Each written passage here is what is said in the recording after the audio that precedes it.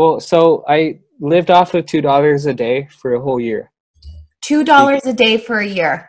yeah, because so this was right after I graduated from school, and um, I've been blessed, right? I'm really grateful for my family and everything they've done for me and supported me.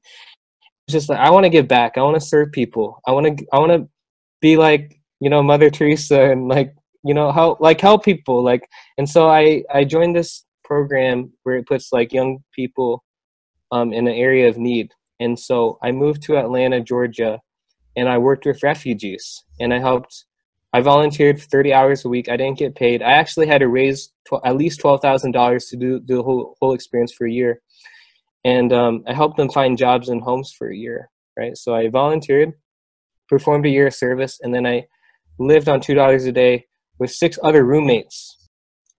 Because before I would walk by people, and I'd walk by homeless people, and they'd approach me, and they'd ask for money, or they'd ask for something, and I'd pretend like they didn't exist. I pretended like they were I'd ignored them. And what I learned is that as I was doing that, I made these people feel less. I made them people like feel like not humans, like like invisible.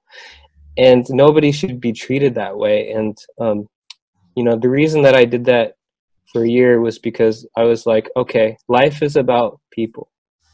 Life is about loving others and figuring out how to love others every single moment of the day, right? And I at that time in life, I wasn't doing that, right? I wasn't believing and seeing the best in others. I wasn't seeing everyone as a beautiful human being that had value and worth to offer others. I'm just dumbfounded I had no idea who you were going to be on the other side of the camera this morning.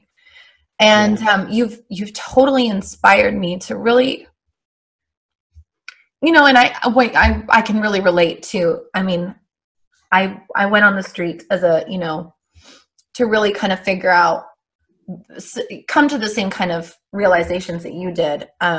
Don't be like me, like find this guy, follow him, watch him, be influenced by him, be empowered by him, because what you're up to in the world really, really matters. That